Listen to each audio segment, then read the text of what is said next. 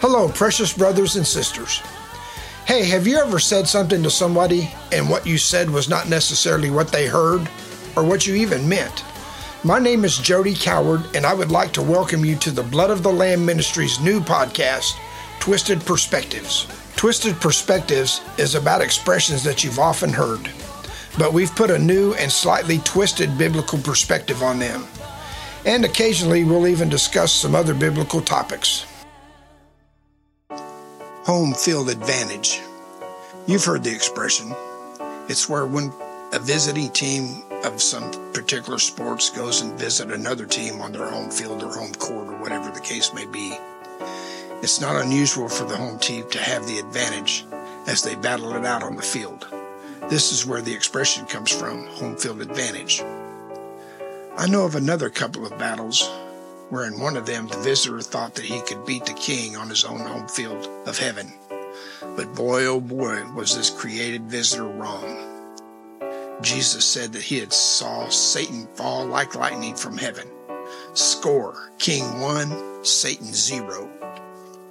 We all know that Jesus came from heaven to earth to redeem what was lost. So now Jesus was playing on Satan's home field. And of course, Satan thought he had won when Jesus was crucified. Jesus himself even said, "It is finished." And I can see Satan and all of hell rejoicing at a short victory as they thought Jesus meant that the statement was for himself. But early Sunday morning, God the Father started a 10 count, and all of hell started trembling in fear. God continued the countdown not to 1, O-N-E, but to 1, W-O-N. Satan and all of hell were screaming, "He's alive, he's alive, we lost again, he's alive, he's alive." Jesus came and conquered Satan and made a public display and a bold testimony in defeating him. Jesus did it all on the enemy's own home field. Score, King 2, Satan 0. We don't need to have a home field advantage. Why, you ask? Well, because we have the Spirit that raised Jesus Christ from the dead living in us. That alone continually gives us all the advantage we need for any and every situation we will ever face in this life. Hallelujah. Home field advantage. Signs. You know, there's all kinds of signs out there. You have restaurant signs, you have hotel signs, you have store signs, you have stop signs, yield signs, all kinds of signs, business signs. My wife and I, at one time, we had our business signs on our vehicles, one on my truck and one on her car. The cool thing about signs, really, is that their job is the fact that they point to something that is beyond themselves. For example, if you see a Walmart sign, maybe on one of their trucks, that sign is not Walmart. That sign simply points you to Walmart. You get my point? You see restaurant signs, for example, the Sonic, Taco Bueno, I don't know, you name it, Long John Silver's, whatever restaurant sign you want to call it. That sign is not the restaurant. The sign is not the hotel. The signs point you to that business. They point to something else. I bring this up to make the point that over 2,000 years ago, there was a sign given to us. In fact, on that day, there were 2 signs. The first sign pointed directly to the love, the grace, the mercy, the forgiveness, peace, the righteousness, the justice of Almighty God. That sign was a cross. You still see that sign today in forms of jewelry, on bumper stickers and signs on cars. You see them in pictures. Donna and I have one in our living room, a picture of one. I have one on my phone. I have one in my office. But the sign points to something else beyond itself. The sign points to the love, the forgiveness of God, the glory of God. is all in his Son, Jesus Christ of Nazareth, the only begotten risen Son of God, whose blood takes away the sins of the world. Amen. There was another sign on that day, and the sign was on top of the cross. And likewise, that sign pointed to something else, beyond itself. I believe the sign said, Jesus, King of the Jews. The King of the Jews is the King of Kings, the Lord of Lords, the Alpha, the Omega, the great I am, the Word made flesh, and he dwelt among us. Hallelujah. Signs. Okay, we're going to do a little something different today. Our two twisted perspective topics today were home field advantage and signs. And normally I give like a little Bible lesson dealing with the twisted perspective subject. But today I want to do a little something different. I, for years, have been absolutely fascinated with the Hebrew language. I think it is a most fascinating language. Now, here's why I think it's so interesting, okay? There are 22 Hebrew alphabet letters. Each letter represents a number, and each letter has a picture that goes along with the number. And the picture has a meaning behind it.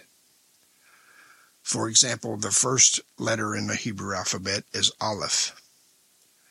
It is the sign of an ox or a bull, and it means strength or leader or first. The last letter is the word Tav. It's a picture of a cross. The cross means to seal, to covenant. So when Jesus said the words, as we read it in the book of Revelation, I'm the Alpha, the Omega, he didn't really say that. He didn't speak Greek, he spoke Aramaic. So instead of saying he was the Alpha and Omega, he would say, I am the Aleph and the Tav. Aleph meaning Alpha, Omega meaning Tav, Tav meaning Omega, the beginning and the end. But in the Hebrew alphabet, Aleph is a picture of a bull or an ox, and the symbolic meaning of it is the strength, leader, or first. The word Tav, the sign or the picture of it, is a cross, and of course it means to seal and to covenant. So if you put those pictures together in the Hebrew alphabet, you could literally say it like this. Jesus would be saying, I am the first and the leader of the new covenant. He is the Aleph and the Tav. Now here's another one for you. The word Yahweh, I love this one, is the letters Yud, Hey, Vav, and Hey. Yud is a picture of an open hand. Hey is the picture of an open window, and most traditional Jews don't know what the window opens to. Okay? So you have Yud, Hey, the open hand, the open window. Vav, which is the picture of a nail. Hey. Yud, Hey, Vav, Hey. So you have an open hand, an open window, a picture of a nail, and another open window. So if you put the pictures together, you could say it like this. The hand of grace, the open window opens to God's grace. Okay? Most new Christian Jews have come to believe that. It's just that traditional Jews don't know what the window opens to. Okay? So you have Yud, Hey, Vav, Hey. Open hand, open window, a nail, open window.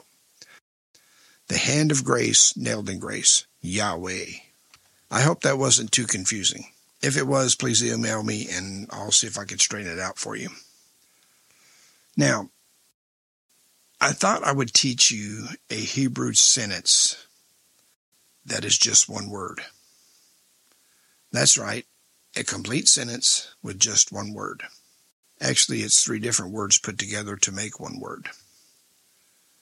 And hopefully it will bring us all into a deeper revelation of our King, of our Savior, and our Messiah, the Lord Jesus Christ. So are you ready for this? The Hebrew word for our English word with is em, E-E-M. The second one is the Hebrew word for our English word us is anu. So in Hebrew so far you have im and anu, E-E-M, im, anu, A-N-U, im, anu. The Hebrew word for God, our English word God, is El. So let's look at this. In Hebrew you have E-E-M, im, anu, A-N-U, and El, E-L, Emmanuel. So you could say it like this in English. With us is God. The Hebrew word for anu is us. The Hebrew word for with is im, and the Hebrew word for God is El. With us is God. Emmanuel.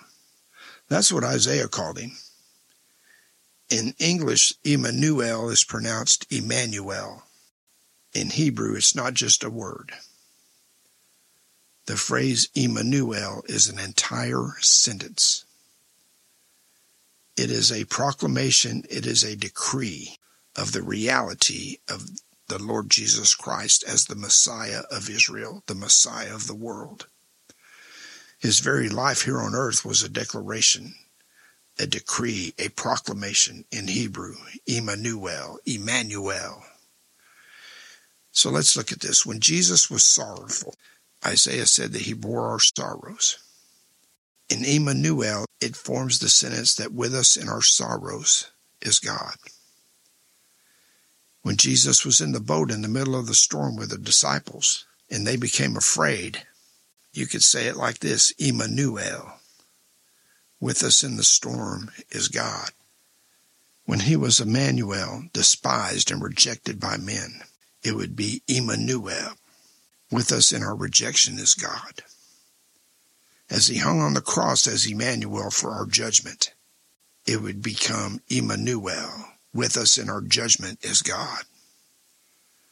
When he ascended to heaven, now and forever, it is now Emmanuel.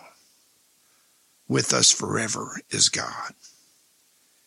Emmanuel came into the world and into every circumstance of our life so that we could boldly proclaim Emmanuel. Emmanuel is always with us in every place, in every circumstance, and in every moment of every day of our lives. Now, always, and forever, with us is Jesus. Hallelujah. Emmanuel. Emmanuel. Hey, I hope you enjoyed today's podcast. We had two different twisted perspectives, and I threw another twist in for you with a little bit of a Hebrew thing. And as I said, I dearly love the Hebrew language, so look for more of those in the coming days of the podcast. Hey, we love you. Be sure you send us your emails, letting us know your prayer requests, your comments, and your concerns. I'd like to thank you for taking your time to listen to our podcast today. If you would like to contact us with your questions, your comments, or even your prayer request, you can do so at jodycoward59@gmail.com. That's JODYCOWARD59@gmail.com. We look forward to hearing from you. Until next time, remember, we overcome the enemy by the blood of the Lamb and by the word of our testimonies.